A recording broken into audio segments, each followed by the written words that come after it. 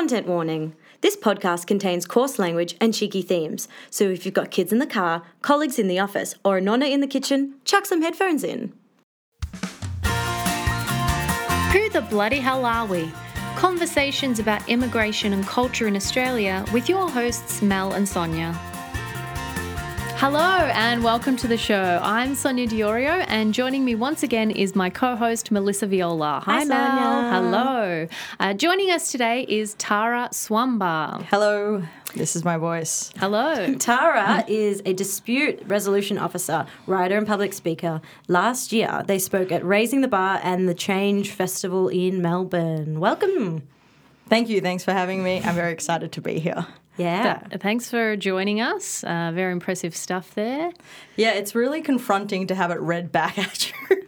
Confronting in a good way? Yes. Wow, I'm very accomplished. Yeah, I'm intimidated by myself. Oh, wow. That's deep. So tell us a bit. Yes, we can. I think it's funny. I thought it was cute. I'm intimidated by myself. Okay, so Tara, do you want to tell us a bit about your background and your experience as a modern Australian? Yeah, well, so I'm Balinese Australian. So my dad is Balinese, and my mum is kind of originally from Adelaide but ended up in Perth. And my experience as a modern Australian, well, I own AirPods. So I think that summarises. Tech savvy. Yeah. Well, I suppose, it's kind of complicated. What does it mean to be Australian to begin with? We have to define the terms first, I suppose. I think for the most part, it's been a good experience. It's been challenging. It's definitely been challenging, and it's changed a lot. I'm 29 now, and I think that from the time I was younger to now, the change in the attitudes and how the country has developed is crazy. In a positive way? Yeah, I think in a positive way. There's still definitely So my dad first moved to Australia after my mum and him met. Hold on, wait. I'll start again. Can I just tell the story of how they met? Please do. Yeah, we would love to know. Yeah. So very stereotypically, my mum was 18. She went on a holiday with her sister to Bali. Cute. Yeah. And they had this real stud of a tour guide who was my dad. Oh, that's adorable. Yeah. I know, it was so funny. He took them around on a tour. And my mum had a lot of stuff going on in her life at the time, and I think she was very attracted to the idea of this island. Lots of people have had different experiences of Bali, but it's always presented in a very, I would say, palatable way. You get pampered, everything's pretty cheap, people look after you a lot, especially back then. This is the 80s, so there was lots and lots and lots of, much less tourism. So it was a little bit more traditional and kind of felt hidden, very, very special. Right. Less gross, drunken Aussies everywhere. Yeah, definitely. Yeah. And I think that that's a big stereotype as well from Bali is this idea of the drunken Australian. Yeah. Yep. So it's been difficult to live in Australia and be the product of the drunken stereotype. Right. Especially because I'm not like that. Well, that's a lie. I'm a cooked bitch. Who are you trying to impress? I'm not like that. Yeah, I am. Yeah. So your mum was taken around by your dad? Yeah. So then they wrote letters for a year and spoke over the phone. And then Mum went back to Bali and they got married, which was kind of crazy. Yeah. When I speak to my mum about it now, they're happily divorced and have been for 20 odd years now. Mum said that it was kind of this strange thing where the wedding never really felt like a wedding because it was Balinese. So she was in her the traditional Balinese garment and the headpiece, and she was just kind of this is really great. And it wasn't until she came back, they got married in Australia, that my mum was a bit oh shit. This is actually happening. Yeah, I'm 19 and I'm married. Right. Yeah, same thing happened to my mum. So my dad went, he's from Italy originally, but he moved here and then he went back there, met Mum, and after 3 weeks 3 months. Still pretty crazy. 3 months, 3 weeks. People did crazy shit back then. 3 months. They got married. It was in the 80s. Yeah. And she just came over here, left her family, and she was 19 as well. Oh, that's so wild. Yeah, it's nuts. Yeah. It's nuts. So she kind of did that. I mean, when my dad came here, he's quite dark-skinned for a Balinese person. His nickname in the village is Hitam Manis, which means like black sweet. So he's he was very dark. He's got a pretty good attitude that comes, I think, from his religion. So his like big thing was he was very, very small and very dark. So he found a way to make that like a positive thing in his life with the nickname. Yeah. So he came here. My mum's dad hated him. It was pretty, I think there was a lot of tension there. Right. So he's German. So my great grandma was German on my mum's side, if that makes sense. So I think he had big aspirations for my mum to marry a nice white man. Right. He was a strange guy. It was very strange. I think Mum really struggled at first, and so did my dad. They originally moved to somewhere in Perth, Alexander Heights, which is like kind of near the like a factory district in Perth. Yeah. And my dad worked a factory job at a carpet store. He hated it. He was telling me stories recently about how he would be walking from work home and people would be throwing eggs at him out of the car. He got all kinds of slurs, which was pretty intense for him. And the Balinese sort of family structure is very intense. It's like pretty intricate. Most people will live in the village for their entire life. So if you're a male, you just continue living in the village. And when you get married, your wife moves into the village. And if you're the woman, you will go to your husband's home. Yeah. So, you're constantly surrounded by lots of uncles and aunties and cousins. And to go from that to a Western society, which is like really, really individualistic, he's like just trying to go to work and go home and he gets egged. He really hated it. Yeah, on top of the fact that like he was living in Bali and being a tour guide and having a pretty like awesome tourist job and then working in fucking a and going carpet shop or factory. That's not a fun time. Living the dream. Probably one of the only black people around in Perth at the time. Were there? Do you know if there were any other Balinese there? There's a big Balinese community now, but I'm not too sure about in the 80s. Yeah. I really don't think there was. There was maybe a few other Balinese people that had married some expats. Yep. I know because we were sort of family friends with them when I was younger. But, definitely not a big movement. I mean, it was still really expensive to go to Bali in those days. It would have been like a $700-800 flight. Like only a few airlines went there. Now you can go if you've got like an extra $100. Yeah. So people go a lot more. But back then it was, much less frequent. My parents kind of went in between the two for a while. But my mum always wanted to have my brother and I here. So I have an older brother. So they had him first, obviously. It's the older one. And they had me second. And then when I was 6 months old, we moved back to Bali. So my family kind of lived in one bedroom in the village, and it was me, my brother, my mum and my dad, and then like all of my dad's siblings, and my dad is like one of 12, and then there's like all the aunties and uncles and all the grandparents, so it was quite overwhelming for my mum. She ended up convincing one of my uncles, he had a bit of land, and she was like, can I build a dwelling on the land? So then we built our own little house. And my family moved out of the main village, which was much better, but I could already just hearing the story, you can see how different the two lifestyles are. Absolutely. And was that a radical thing to do, to move out of the village and just kind of live by yourselves? Yeah, I don't think people were very happy. So the other element that makes it kind of complicated is in Balinese culture there is a class structure. So it's kind of not dissimilar to the Indian class structure, where you have the low caste. There's kind of two middle ones, and then there's high caste. So my family is from the high caste, so we can trace our lineage back to the first kind of it's supposed to be the king of Bali, but I don't really know how accurate that is. But that's, I guess, all these caste systems have these little tails and stuff in them. So does that mean if you're a high caste, if you can trace it back to royalty? Yeah, pretty much. So in my name, my middle name is Ida Ayu, which is just a title. So in Bali, my name is Ida Ayu Tara Dewi Swamba. But in Australia, obviously no one recognises my princess heritage, which is quite frankly fucked. Well, you need to start wearing more crowns. I know, I got to peel my own fruit here. What is this shit?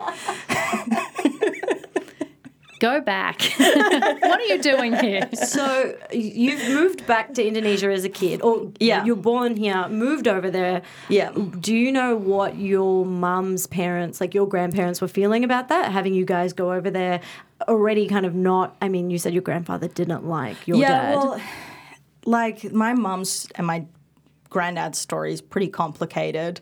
They still don't really talk, and now he's dying. He's got like stage 4 liver cancer, I think. So they've only just now spent any time together. And I think that's very hard for my mom because during that period of time, he kind of cut all ties with her. So it's a combination of a lot of really complicated stuff. But I guess it was really easy to say that he never agreed with who she married. And that was a big part of it. He always wanted a relationship with my brother and I to some degree, which I found kind of strange. But he was definitely... It was weird. It was weird. I remember one time we went to Christmas at his place and I was probably like 4 years old. No, I must have been older. I must have been 6. But he had got presents for all of the grandkids but me and my brother. Oh. And it was just kind of strange stuff like that. I mean, I didn't give a shit because I was like, whatever. But it really affected my mom, as you can imagine, because it was a reflection of their relationship. Yeah, and the division in that's just like, that's pretty awful. Yeah, it's kind of weird. All the white kids get a present and then you're this like... And do you think it was something at the time that you didn't really think of much and then upon reflection... As an adult, you're like, actually, that was so fucked. Yeah, that's really fucked. I think there's lots of things where I look back and I'm like, why would you do that to just children? Yeah. Like, I find that very strange. I probably did have a few things when I was, like, younger that I definitely thought it was, like, a strange thing. When you look back on the memories now, I'm like, that's really odd. Like, what is going through your head to justify, like, that? But it's the racism. It's just, like, a really ingrained, like, idea of... I guess people of colour that others don't like. Yeah. On the flip side, how did your dad's parents respond to him marrying your mum? Oh, yeah, they love it. Yeah. It's like it's kind of funny. Mum wasn't really made, I think, for the Balinese sort of way, but they loved her. I think they were all very receptive of her. At her wedding, you kind of wear these big sort of... hair implants, and they're jet black. So my mom had this like blonde hair with like jet black hair implants and stuff. Like it's hair extensions. Yeah, my mom's like super white, like green eyes, blonde hair. She's never tanned. Like she can barely make a freckle. Like there's all these really funny pictures, and they still hang in the village for like a tooth filing ceremony, which is a big rite of passage in my culture. And they've got like my mom with all of my like other older cousins. So I'm like the youngest cousin from that generation. There's about 40 cousins. Wow. So then there's like this really great picture of them. I think they all really were like they embraced her on one hand. But I think on the other hand, a lot of things get lost in translation, I'm going to say. And I think a lot of the time, I mean, so I had this argument with my dad when I went to visit him recently. I still go back probably once a year. He was talking about how my nephew, he inherited some money when my uncle died, and he wanted to split the money amongst his 2 sisters. And my dad was saying that my cousin shouldn't do that, the male cousin shouldn't do that, he should keep the money. And I was immediately like, that's so fucked. Like, men get to keep the money. What is this shit? And we got into, I was more curious about his reasoning, like how could he think that that's okay? And after a while, he sort of explained how the whole system works. So the two female cousins, they're already married. They've left the village and they are married to quite wealthy people who have their own village and their own assets. So if the male cousin sells the assets and divides the money goes to a different village and goes to a different support network. It doesn't stay in our village, in our community. So there's a lot of people in my family that actually don't work. Mental health and stuff isn't really well researched in Bali, but I definitely have some cousins who are like living with disabilities and all kinds of other stuff, or who can't work or who have children. So the property that we have isn't just for the people who own it. We support a whole bunch of other people and cousins and extended families. So I think the structure, while it is sort of like a gendered lens, it was probably just the easiest way to divide assets and to retain money in like one area. Yeah. So that's kind of what he was explaining. And I was like, oh my God, it's totally not really about gender in that way. It's trying to protect the more vulnerable members of our family, which are like the elderly who can't work anymore, the young who haven't been able to work yet, and my family members that are disabled. Yeah. So when he explained it, I was like, oh, that's just such a totally different system to the individualist system that the Western culture has. So it's really hard to, I guess, like, explain and to see that. Yeah, I summarized like a 4-hour argument. It's succinct. Yeah, that's. But yeah, it is interesting to learn about what a different structure it is in terms of more community focused rather than individual. Yeah. I worked at a university in student theatre and film, and we did a theatre co-production with an Indonesian theatre company. Yeah. And 7 of our students got to go over to Indonesia and rehearse a production with 7 Indonesian students. Cool. And then they performed in Indonesia and then came back and performed the show in Australia as well. And from that really brief experience, I found out that the people who were accepted into the project in Indonesia, the students, they didn't celebrate or commiserate whether they got in or not. Because here it was more about like, yes, I got in, I get to do this project. But over there it was like, well, you're not going to celebrate or commiserate individually because it's kind of like you're a whole kind of thing. Does that make sense? Yeah. It totally makes sense. It's really, it's kind of strange to describe how the network works. Yeah.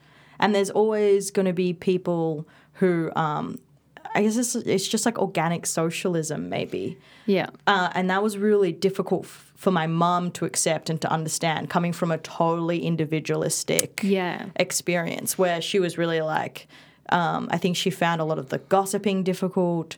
I think she found the economic structure selfish and kind of felt as the one who's perceived to be more privileged, right? Because we do have this, I guess, inherent idea of what we think privilege looks like. Mm-hmm.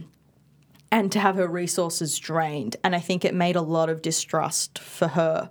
And then eventually their relationship broke down and it didn't really work for them anymore. But I think a big part was just like really underestimating how difficult it is to explain these concepts and to understand these concepts and to experience them. It was difficult because my dad was so uninterested in any of that stuff. Yep. And you know, they didn't have the best spirited divorce. So a lot of the time, people that I'd met would be like, your dad's a loser. And a lot of the time I would be like, is he? And then I would kind of be like, he doesn't have any of the material stuff that anybody else has. Like, we grew up my dad was pretty poor when he was younger. Yep. And he was also like a gambling addict, which is also another big part of like Balinese culture. So it was really hard to not judge him through like a Western lens.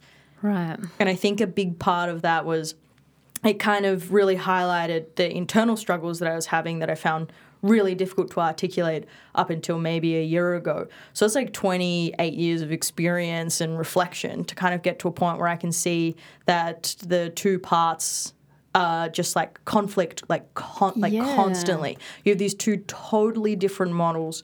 Well, I'm like resentful that we left Bali, but I'm so grateful for the opportunity to grow and to learn in a Western context. Like, there's a lot of liberation in an individualist society, but then I lack my connection to community. And I was definitely closest to my aunt before I left, and I feel upset and resentful that I've lost that really maternal figure in my life. And it's so hard to try and make sense of that when you're young. Yeah. So you moved back to Australia when you were 6. Was that like a huge culture shock? Yeah, I was super depressed. I don't think that my parents really knew, but I had like a lot of problems adjusting. Where did you move to?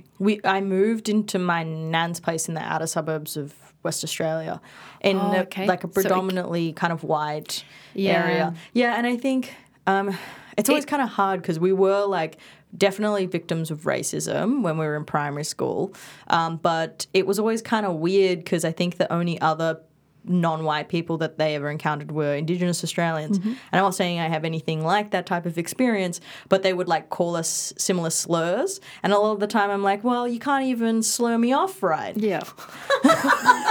Racism makes no sense in any way. Yeah, I was just in the that's not. Yeah. But yeah, that sounds like such a wild shift going from a lot of people around and in the household and community and moving to WA, which is, very remote. Yeah, and it was just my mum and me and my brother.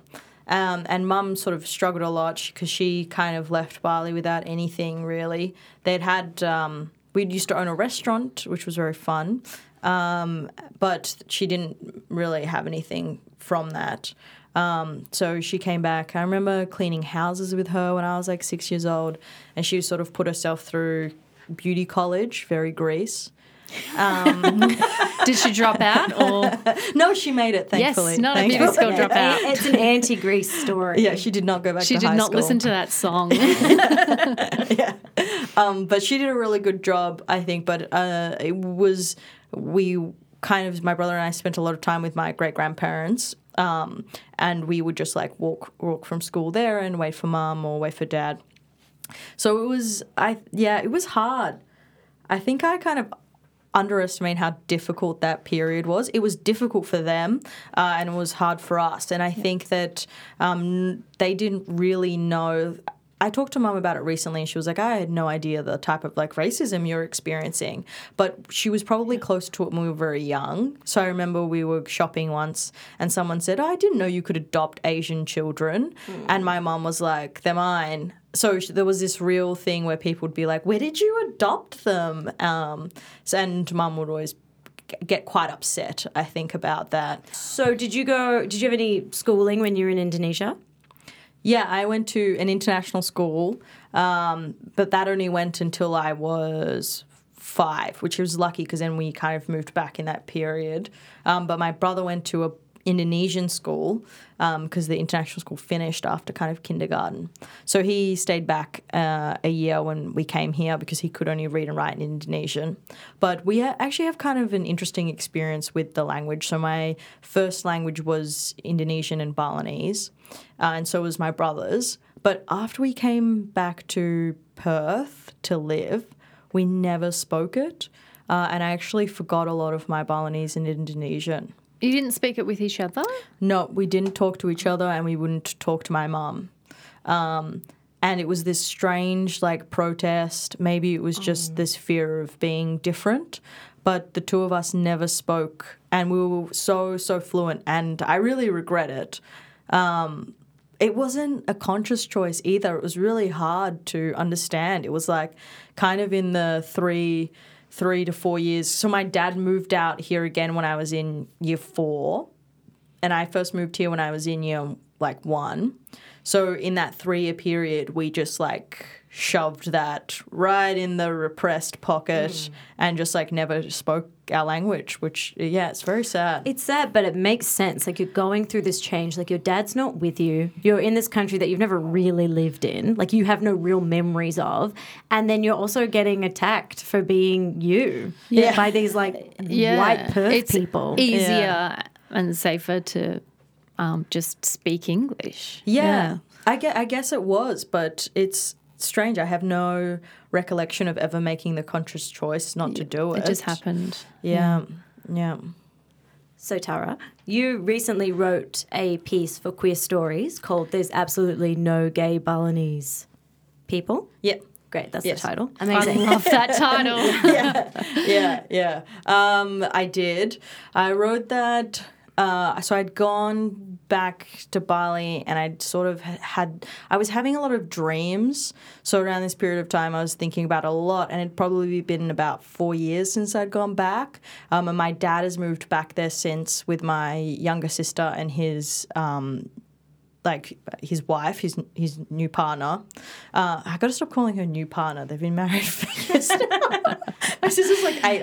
Yeah, so I went over to Bali. I went to visit Dad, and I just kind of wanted to connect to that part of myself. So for a long time, my relationship with my dad was quite complicated. He wasn't really around very much. Kind of after I turned 13, he was like, well, job's done. That's it. Don't need to raise you anymore. And I think I found that pretty difficult. So he moved back when you were in grade 4? Yeah, he came. We lived with him for a few years. My mum had a partner, and they were kind of like doing their own thing, and Mum was working full time. So we lived with him full time, and my mum had us on the weekends. So it was kind of like a big thing, and Dad was sort of the single parent, but he was going through a lot. I mean, it's hard. I don't want to get into too much about stuff with him, but it's hard because he's such a big part of my connection to my culture. So he was pretty shit. He was a pretty shit dad. We've all been there, am I right? So for a long time, I think that my coping strategy was to be like, he's too difficult. Like, I don't really want to go back home. But it's hard because it's such a big part of you. You're so removed from it. Absolutely. I'm in a part where my memories don't play any role in a Western culture. The lessons that I've learned don't really fit here. There's nothing really that reminds me of home. It was hard. It was hard to feel connected. And I think that a big part of maybe the motivation as well to kind of disregard the sort of Balinese part was a combination of people make a lot of jokes about being Balinese and lots of jokes about me selling like good cheap Rolexes. They're bad cheap Rolexes, but jokes on them.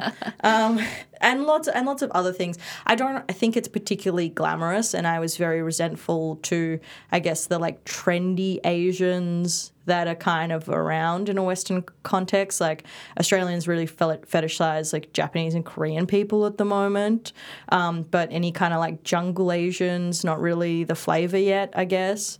But you can kind of see how, like, I guess I was quite resentful, I think, of things like that. And I was also super gay, and it was something that I've always really known about myself. A lot of people ask, like, when did you know? And it was just like, I just always sort of knew. You just never knew. You just never felt any different. No, you and just knew. Yeah, and I told someone before that I realized I was like gay before I learnt shame. So I never felt like ashamed about being gay. Yep. Like, I don't have any internalized homophobia, which I think a lot of people struggle with, because I was always like, me being gay is the most pure thing in the world, and other people are like, it's something that I don't trust other people with. And that's how I kind of grew up, like always knowing that aspect of myself before I learnt that it was bad. I was like, okay, other people say it's bad, but I know that it's just who I am. So it was kind of this thing where I just knew that there weren't any gay Balinese people around. I had no gay Balinese people role models. There was there was one guy who came, and you can tell that people are probably that way, but they've been married and they've had children, so there's no real like framework. Yeah. And I just thought that if I ever wanted to be myself, a big part of it would mean not being Balinese, which is ironic because it's also a huge part of myself. So it was really hard. I think my solution was to just be like, you know, especially with the inheritance thing as well, like the woman not getting anything and not being valued. I was like, fuck this. Like, I don't want to be a part of this suppressing experience. And I just like put it in the bin and didn't do anything about it for quite a while. I went to Bali to visit, but I wasn't really interested in like going to temple or to pray or anything. Would you say you were going over there to visit family and it was more like just seeing people and being with people rather than like taking in home/culture? Yeah, I would do it. I would still go and do all of the stuff. Like I had my tooth filing ceremony and I had, you have this ceremony when you get your period. I know, right? What's the worst thing you can do to someone with 2X chromosomes? It's like they get their period and then you're like, we're having a parade. Please walk us through the period ceremony. You want to know what You can't just gloss over that. Yeah. Come on, step by step. You like... Is there red velvet cake? No, it's not a period party. It's not like a Gwyneth Paltrow period party. It's like... Just shatter my dreams. No vagina candles are burnt. Yeah, we don't steam vaginas and talk about our feelings. It's like you get put in this really, really tight, like corset type Exactly thing. what you want to be in when you've got your period. Yeah, Something bloated, very tight. so everyone can see your little fat uterus. You like have your really tight sarong on. Then you got this like metal headpiece. It's like metal and gold leaf. It's very beautiful, but it is made out of like spikes and prongs that they like weave through your hair, so it's resting just nice and neatly on your scalp. Wow. And then it is 42 degrees and like 300% humidity, and you have to walk around the village and people bring you gifts. Ooh, what kind of gifts? It's always sarongs. Right. So I got like 8,000 sarongs. And you like, do some prayers and go to separate temples and stuff, and then that's it, it's done. That is so intense because I feel like I got my period and I was like, oh, I don't even want to tell my mom, but also like someone get me some pads. Yeah. Yeah. I was worried about getting my period on camp, let alone having something giant and heavy on my head. And that's village corset. news. Yeah. You get your period, everybody gets their period. Yeah, that's a period ceremony. And what is the tooth filing ceremony? So tooth filing ceremony is your final coming of age. So you have your period ceremony, which starts everything, and then your tooth filing ceremony is when you're accepted as an adult. And it's exactly what it sounds like. They file your teeth. So you get dressed. You have an even bigger headdress with the gold leaves and the spikes on your scalp. You have this really glamorous sarong and really beautiful stuff. And then you lie down on like a cane bed with your head backwards and your mouth wide open. And this guy, who is definitely not a dentist, leans over you with a tooth file that has been used for... It's not a tooth file, it's just a regular metal file from Bunnings, but the Bunnings equivalent 3,000 years ago. And it's rusty, it's disgusting, and they put it on the top of your mouth and they just grate backwards and forwards from your like canine to your like other canine. So from here to here, they just... From the bottom to make the bottom straight. The top. So they make the top teeth straight. Yes, the top, yeah. How does that feel? It feels like somebody filing your teeth down with a giant metal I was very afraid of this part because occasionally when you go around Bali, you might see someone with a black tooth, and that's because it was filed wrong and it's hit a nerve and the tooth has died. Oh my God. So obviously, like, around that time is when you start noticing shit because you're like, oh, I got that tooth filing ceremony next week, and you start looking at all your cousin's teeth and you're like, whoa, you got 4 black teeth, all right. And there's no... They had the apprentice tooth filer on that day. Yeah, and my dad has this really awful habit of being like, it's just pretend. And I'm like, oh, okay. And then I'll lie down and I'll be like, that is not pretend. You're like, he's filing my teeth. This is actually happening. Wow. Yeah. You mean when he says it's just pretend, like him just being like, go with the flow? Or Just does he do mean it. like literally, it's not real, lol? I'm not sure. I think he means like, oh, it's not going to be that bad. It's like, just pretend, just like do it. Okay. And then when I'm like, okay, well, if he's not really going to file my teeth, I'll do it. But it always happens. So, wait, sorry, how old were you when this occurred? I was 18. Wow. Yeah, so I was 18. My brother was 21. So that's kind of the age that you do it, sort of anywhere between like 23 to kind of like 17. Around that time, it's quite an expensive ceremony, so my brother and I did it with like 6 of my cousins. So there's quite a lot of you, and the family kind of shares the cost of the ceremony. It was really nice, I think. It was, yeah, the symbolism behind it is that it removes the rest of the animal in you. So Balinese people believe that when a child is born, they're like a god. So you can't put the child down on the ground. You can't bring the child into the kitchen. Then as they age, they become more animalistic. So young children kind of just do whatever they want, which is great because kids just play and they have so much fun. And I don't think in a Western context we let kids play enough, so that when they become adults, we don't really play very much. Yeah. But they still have that like childlike spirit when they get older, which is great. And then the tooth filing is to symbolize that you're an adult now and you don't have your animal teeth anymore. I like that a lot better than being raised Catholic, because when you're born, it's like, you're a sinner. Not that you're a god. That sounds way better. Yeah, it's nice, isn't it? Yeah. You're born a god. Your first reconciliation, you're what, like 9 or 10? And they're like, confess. And I lied. Confess all your sins. Instead of confessing, I just made up things, which is like, do I then go and confess that I lied? What did you make up? Oh, like I was mean to my brother. I had a fight with my mum. I threw the Nintendo 64 remote at the wall. There's a lot of guilt and shame involved. So you wrote this piece. Yeah. And that was kind of discussing your sexuality and your cultural identity, Yeah. and how you're feeling you didn't have any of these Balinese representations of a queer person. Have you ever found that? No, I really haven't. So I guess, yeah. Eventually I was a bit like, all right, well, I'm as Balinese as I am queer.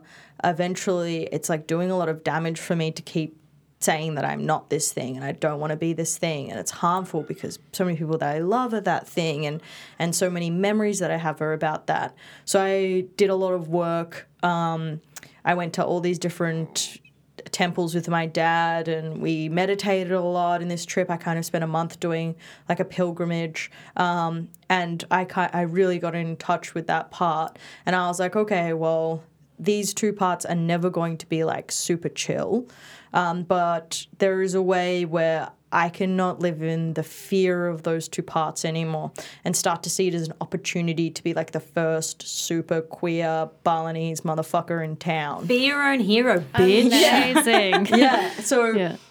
I basically did that for a year, and it's been working out pretty well for me, I think, actually. I've been really enjoying being those things and just like being peaceful with those 2 parts. So when I went back recently, I went back in October. So I had this like great enlightening moment. It was really amazing. I wanted to talk to my dad about it, and I went to this like clairvoyant with him. So she read my spirits, and she said that it was actually kind of scary. She said that there was a man in my life that I wanted to have a good conversation with, and he had very, very, very dark skin. And I was like, I think it's my dad. And she was like, maybe a lover. And I was like, no, I think it's my dad. And then, yeah, and I was like, he's got really dark skin. And then I told the story.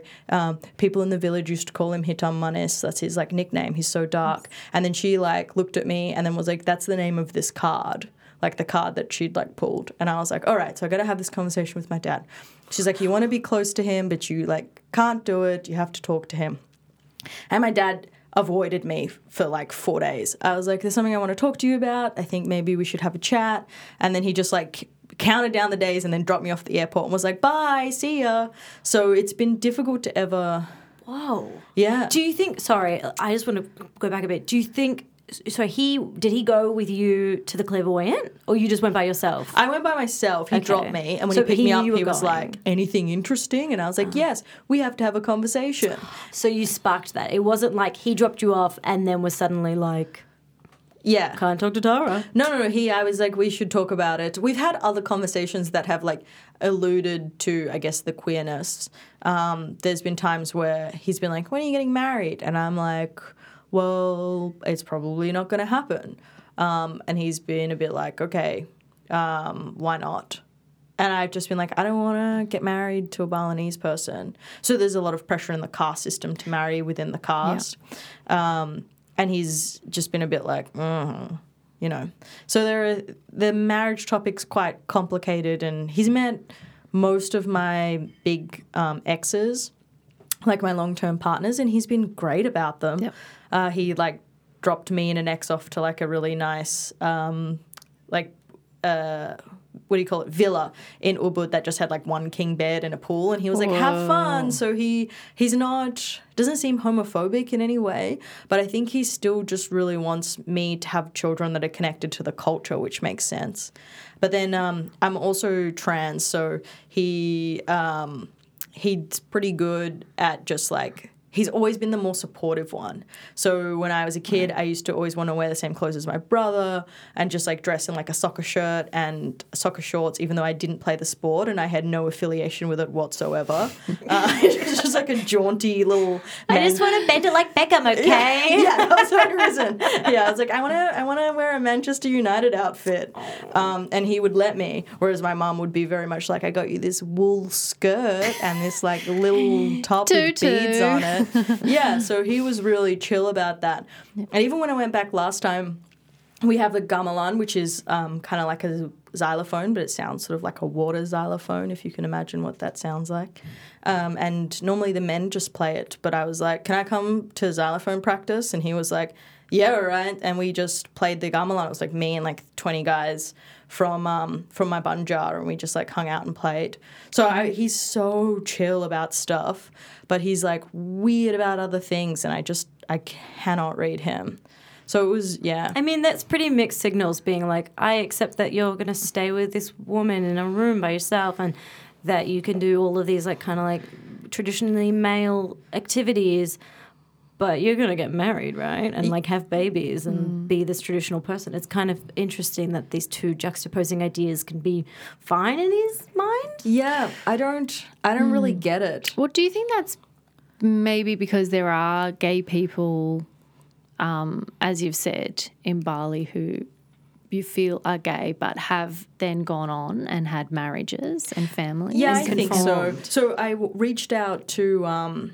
Maeve Marsden, who like hosts Queer Stories, she's the best. She actually messaged me and said that she was going to be performing Queer Stories for Ubud's Writers Festival, which is in Bali, and that she'd got in contact with an individual called Bo, who's amazing, who works for this like AIDS education sort of gay Bali organisation. And I met up with him when I was there last, and we had a beer. He's Australian, but he's living over there at the moment, and we kind of talked about it. And he was like, yeah, I think after a while the gay Balinese people just kind of stop coming. A lot of them get married or they get murdered or they're just like not around anymore. And he said it was particularly hard because there's not a lot of women that are queer. It's very like undercover.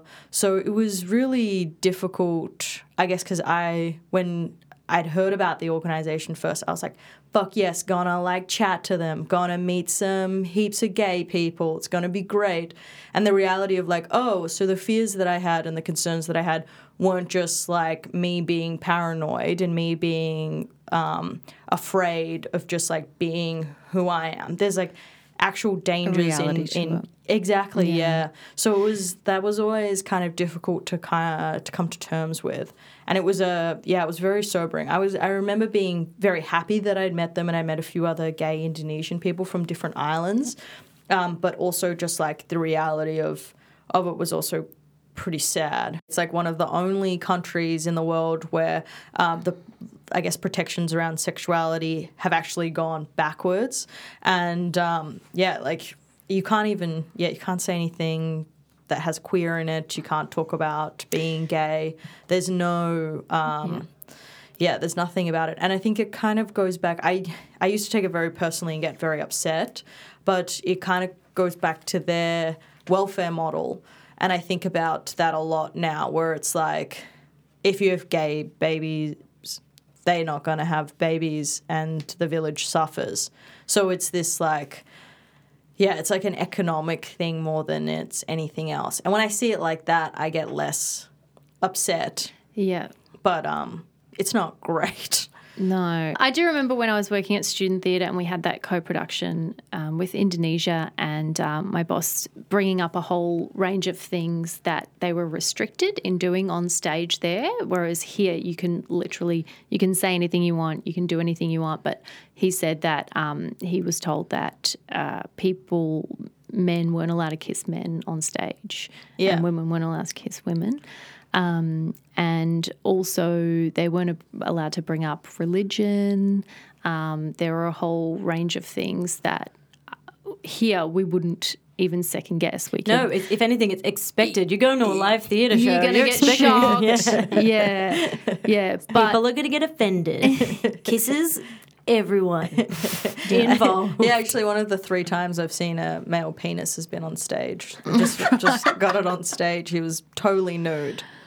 Right. I'm not sure about I'm not sure about the rules around nudity there. But they would have to be strict. Yeah. Actually, there was a really interesting story about a pop star at the time when I was a teenager. People loved him. His name was Peter Pan. That was his stage name. And he sung this song, Ada Apa Dangan Mu. Great listen if you've got the time.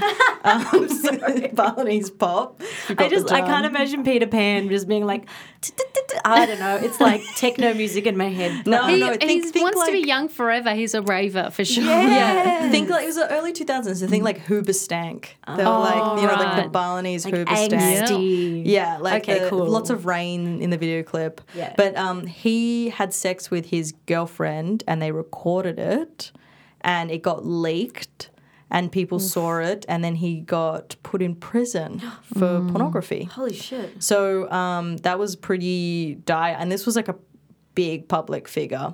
So it was something like that where he was, in our law, he would be considered the victim, but he produced pornography, which was a crime over there. So he spent quite a bit of time in prison, I believe. Yeah. Whoa. And was public consensus damning? No, I think it was just kind of like that's the law. It's very difficult because there's a lot of racial tensions as well about it. So it's a predominantly Muslim country, and Bali sits as a very Hindu culture there. But they have adopted a lot of, I guess, the prudities around sex and sexuality, and there's lots of taboo subjects over there that people just don't talk about. So domestic violence is quite normalized, violence against queers definitely normalized. One of the worst, I think, memories that I have, and at the time I was really leaning into it, was a cousin of mine used to take me and my brother in the car on the back of motorbikes to look at trans Balinese women who were sex workers, and they would throw rocks at them. So it was this really, hectic thing where it was just so, yeah, it's so normalized. It's really hard to explain. And I definitely perpetrated that, and I have a lot of guilt around it. But it was one of those things where it's like, did they take me knowing that I was probably going to be queer? Did they take me just because it was an activity that they did? It's hard. Like, the homophobia is very palatable, but I think it's palatable to everyone. But I wonder if it's targeted at individuals that you know are probably queer, and whether that's part of the, like, beating into submission, because it's like, you know, you're either throwing rocks or you're getting rocks thrown at you. Yeah. Ooh. Yeah. I know. Deep. Yeah. Heavy. Just, yeah. That's a really heavy thing for anyone, especially a kid or like a young person, Yeah, I to was be 12. involved in, let alone if you identify that way or not. Like, even as an adult growing older and realizing, hey, I was involved in harassing someone with or without Like feeling hate crime, Yeah, exactly. essentially. Like, that's Yeah. a really heavy thing to put on a kid. Yeah, it's a lot. I mean, it's hard. It's hard. There's a lot to be, I think, upset about within the system there. It's hard, though, but it's part of my history. Yeah. So I want to try and own it a little better, but some of the stuff is less desirable. And Bali itself, I think, is very marketed as this really beautiful island oasis, like it's the island of the gods, and in many ways it is. But also The it does party have gods. No. yeah, that's it. The Bintang gods. No, but it does have a really intense, dark, complicated history. And then I think part of it's so well protected from tourists. Like, a lot of things that I've experienced would be very difficult to describe. And there's lots of, I don't know how to explain it. Tourists stick to the tourist areas and tourist... Yeah, I think as well, and lots of people go and they meditate and they go to retreats and stuff with people, and they think they're experiencing the culture, but I kind of always joke that it's like, oh, that's like the Kmart brand of Bali, like it's like the polished, marketed one. But Well, it makes sense. You're not surrounded by the community. You're not like ingrained in like regular day-to-day activities. You are in a resort, or you're being taken around by a person. Like, it's not a front, but it's a beautiful idea. Yeah. But that's what tourism is. And unless you're actually living in a community, you're never actually going to see the true side of it. When you've been in Bali, have you experienced Aussies behaving badly? oh yeah, I was one of them. Oh, right. Yeah, fuck. The first time I got drunk, I was like 13 in Bali with my brother, and we got like maybe 10 of our cousins just wasted. So my teens was very like that. I was like, had access to a lot of alcohol. I could do whatever I wanted. No one really cared. The Australian and the Balinese really liked each other at that point in time. And it kind of boiled over to a lot of bad behavior. Right. A lot of smoking, a lot of It was fun. It was a good time. But, I think I try and distance myself from the Australian side when I'm there. Yeah. Which is like, I just say that Good move. Yeah. I just say I'm Balinese. Yeah. And then I cop a lot of shit when I'm over there, because it's like, they'll call me like Dayu Bule, which is like princess tourist. Right. You know, stuff like that. Wow. Yeah. Which is like, it's fine, whatever. But yeah, I try not to go near the touristy parts when I'm home. Yeah. I'm more just hanging out in my village. I like doing the more traditional stuff. Well, I'm trying to think, what did I do? In October, what did I do? I went to temple a few times. I meditated a lot, hung out with my dad, went for a bike ride, visited my aunt and uncle who were high priests there. I live a very wholesome life when I'm there now. I don't think that would last longer than 2 weeks. You know, if I lived there, I would probably still be like, oh, I can't take this. But when I'm there, it's kind of nice to indulge the more wholesome stuff. And I have a younger sister who's 8, so I do love spending time with her and going to time zone and stuff like that with her. You get called princess tourist when you're over there. That makes sense that you would start resenting not properly being identified as Balinese. Do you feel this really awkward tension between not being one way or the other? I think that nothing is more palatable when it comes to trying to fit into binaries like race, because we still view people as being like one race and one culture or nothing.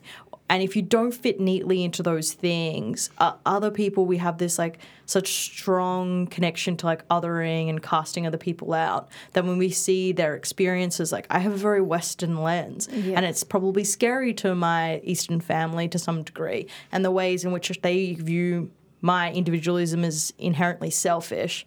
And then here, I think that maybe my collectivism is viewed as naive and juvenile and hopeful when it shouldn't be.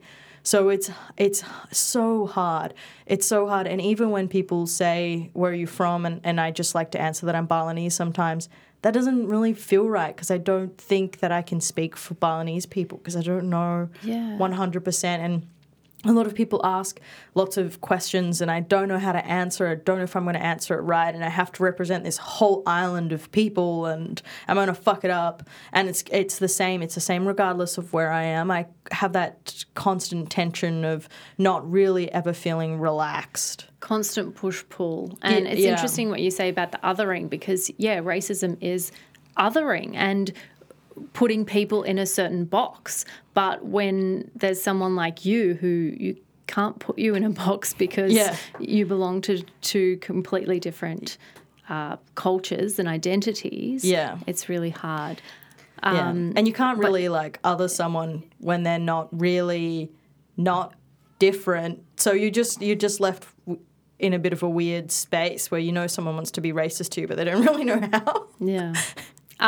Well, thank you so much for joining us today. Yeah, thank you for sharing your stories. Thanks for having me. About ceremonies and different Balinese culture and your experiences in Australia. It's been so fascinating. Yeah. It's really fascinating to me that Indonesia is is our closest neighbour, essentially, but Australians really know little about it. No. They go to Bali and party, and that's about it. Yeah. But there is definitely... At the end, can you just get your listeners to do a quick poll who didn't realise Bali was part of Indonesia? Because I feel like most people still are like, Bali's its own thing, but it's not. And people will be like, I'm going to Bali. Yeah. As though that's a country. Yeah. All right. Thank you so much, Tara. Thank you. Ciao. Thanks for listening to Who the Bloody Hell Are We? If you like what you're hearing, subscribe, rate and review us on your podcast app of choice. Audio production and original music is by Andre Christodoulou. Search for us on Facebook for more information about our guests, fun content, and to keep the conversation going.